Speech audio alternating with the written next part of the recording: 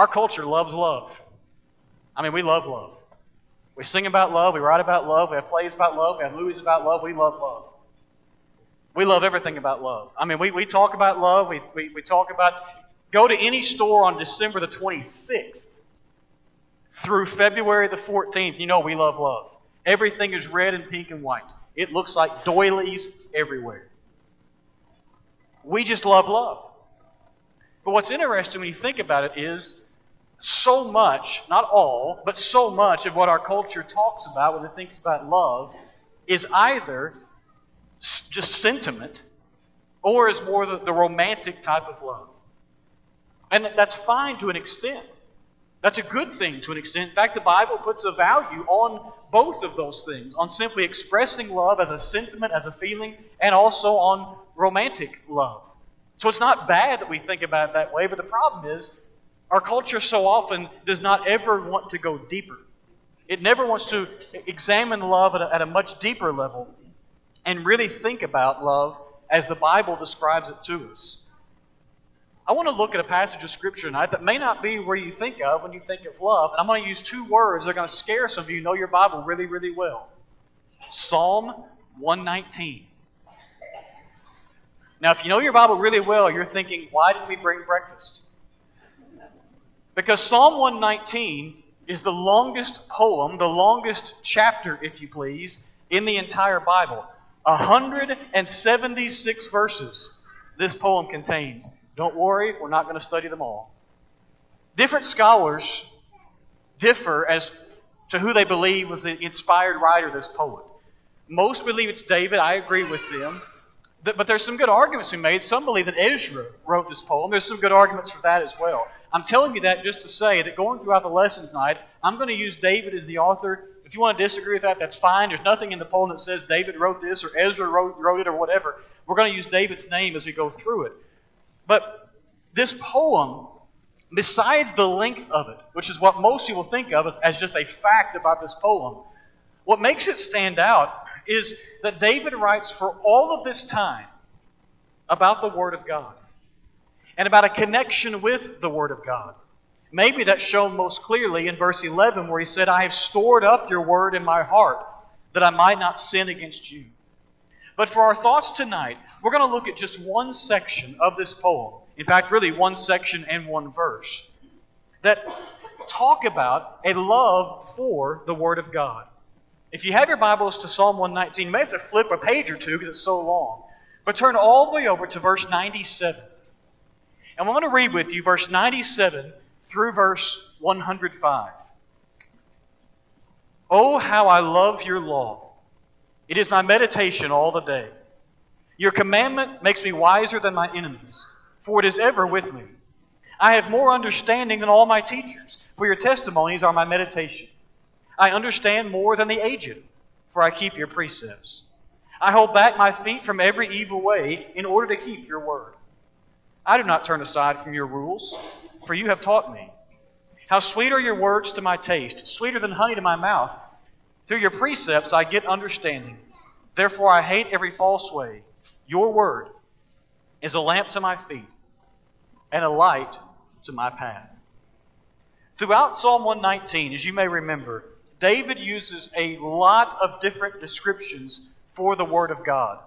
He'll describe it as commandments, word, testimonies, statutes, and a lot of other things. But I think it's interesting that in that verse that began our reading in verse 97, that as he thinks about how he loves something, he uses God's law. Oh, how I love your law. A lot of people say they love the Bible, but they turn around and start arguing with the laws that the Bible contains. And what I want to do tonight is look most of our time at verse 97. In fact, I want to make 3 observations just from verse 97 itself.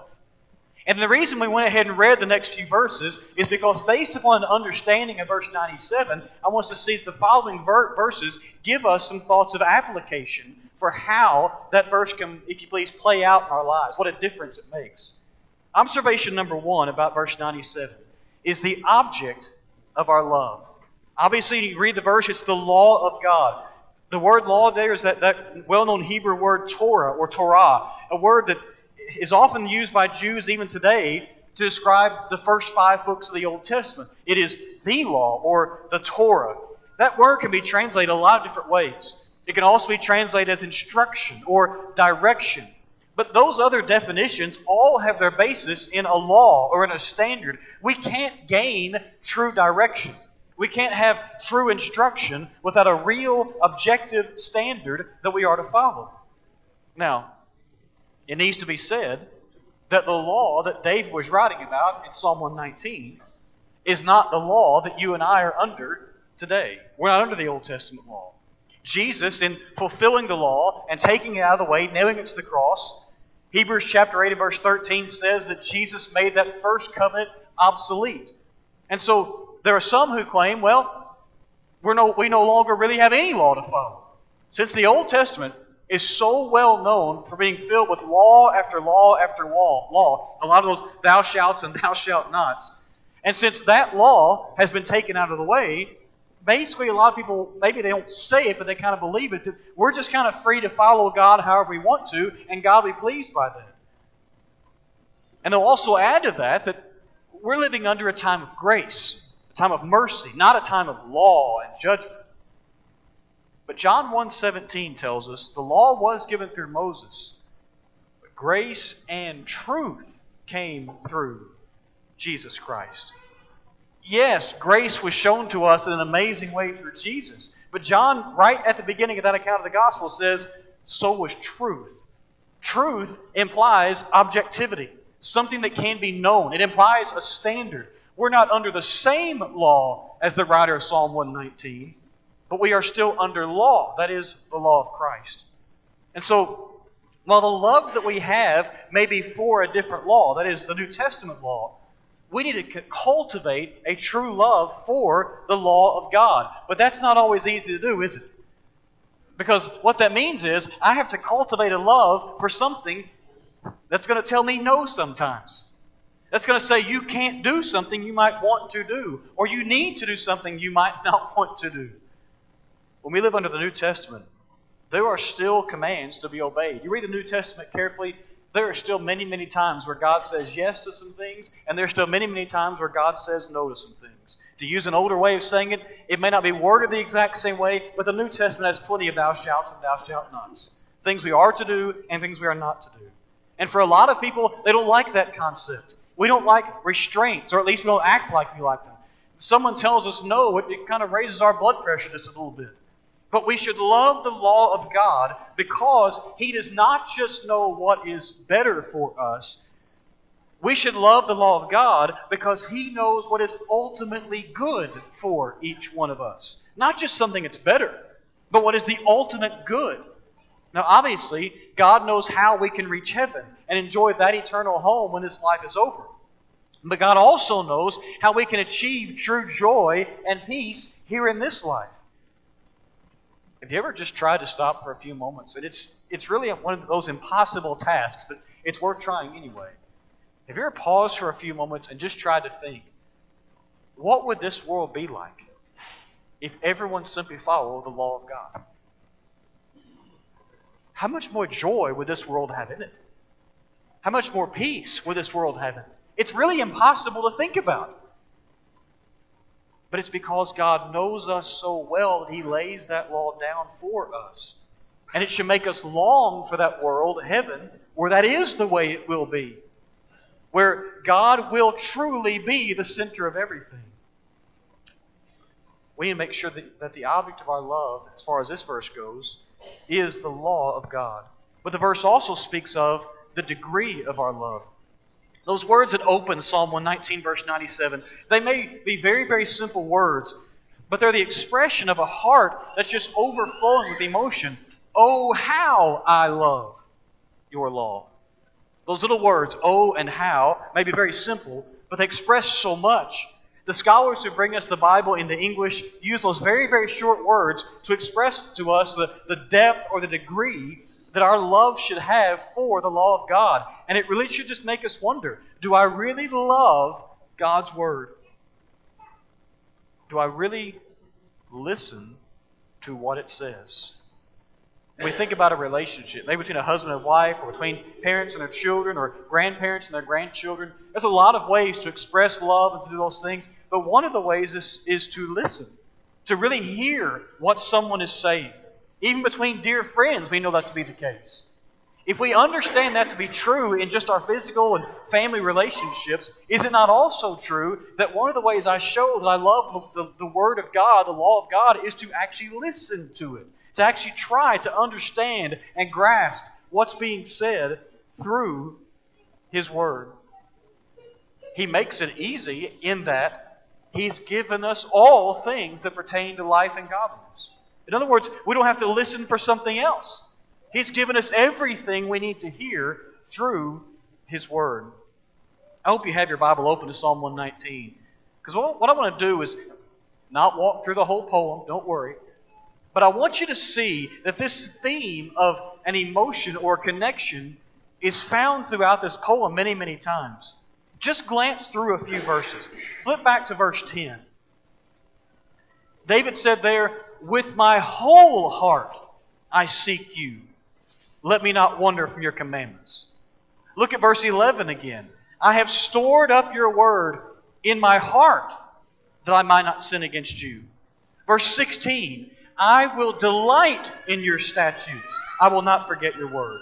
Verse 20, "My soul is consumed with longing for your rules at all times." Verse 24, "Your testimonies are my delight. They are my counselors."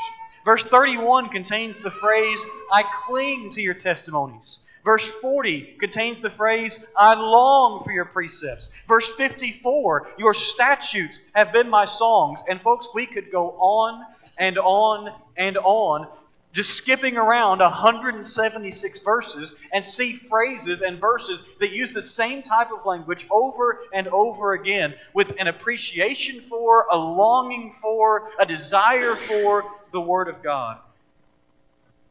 But that's enough verses and phrases for me to simply turn around and ask myself, is that my heart?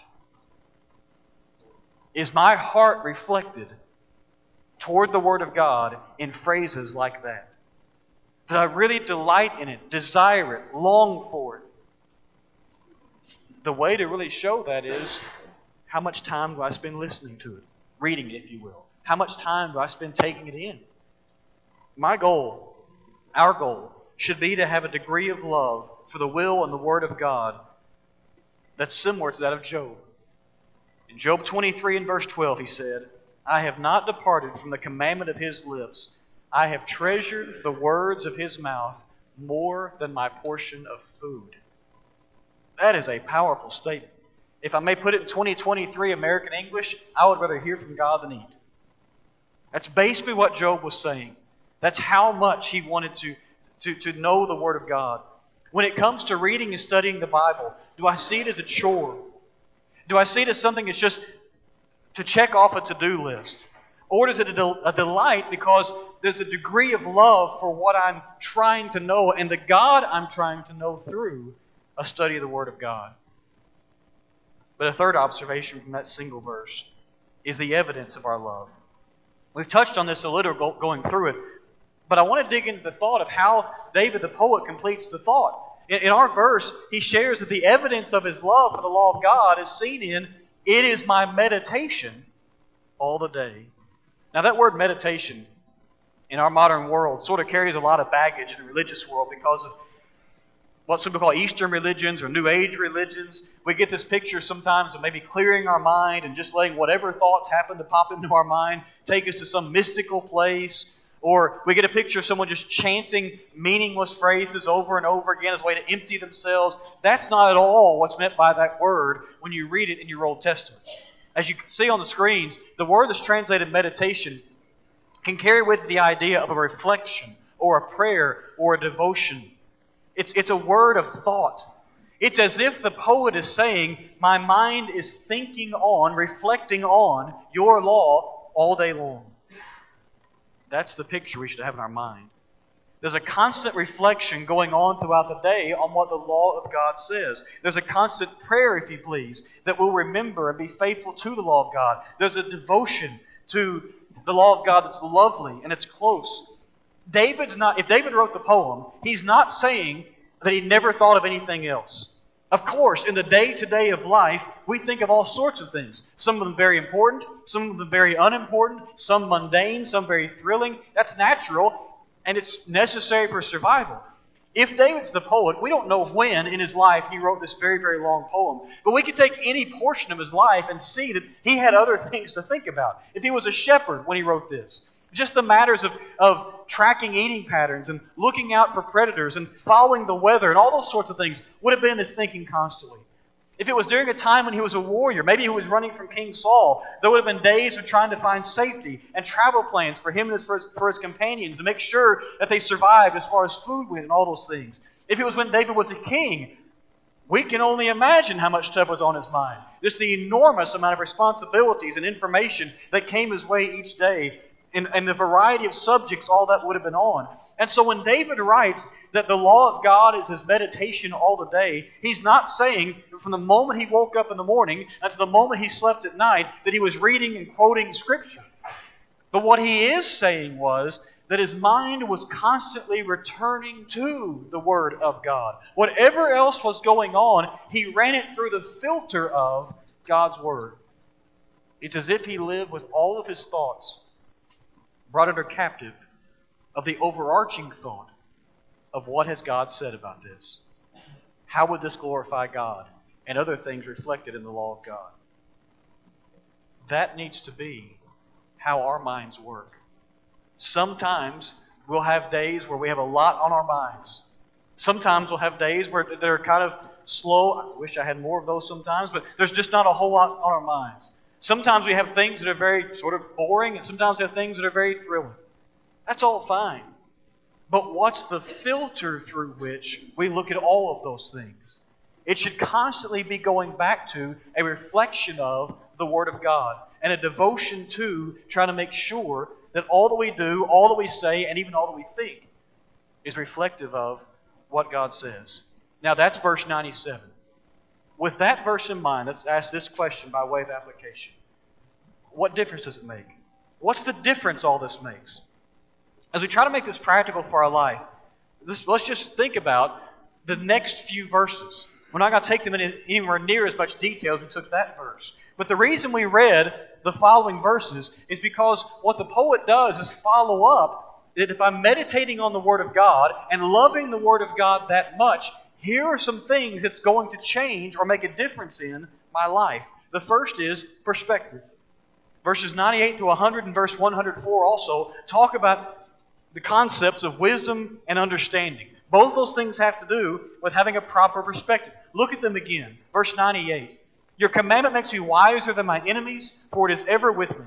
I have more understanding than all my teachers, for your testimonies are my meditation. I understand more than the aged, for I keep your precepts. Glance down at verse 104.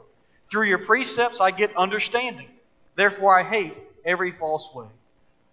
When we begin to drink deeply from the Word of God, and we begin to seek the heart of God through Scripture, when it's constantly in our hearts, and when it's constantly filling our minds and our thinking, we begin to have a perspective of true wisdom in our lives. Now, we'll still make mistakes at times because we're people, and we don't always take that wisdom. But we'll recognize those mistakes and want to conform our ways to how God has shown us through His Word to live. When we meditate on God's Word, it changes our perspective. But it also makes a difference in our purity. Hopefully, one reason we follow God is to be pure, so that we're prepared for eternity. We do not know what is truly right and truly wrong until we search the Scriptures and follow what God has revealed about those matters.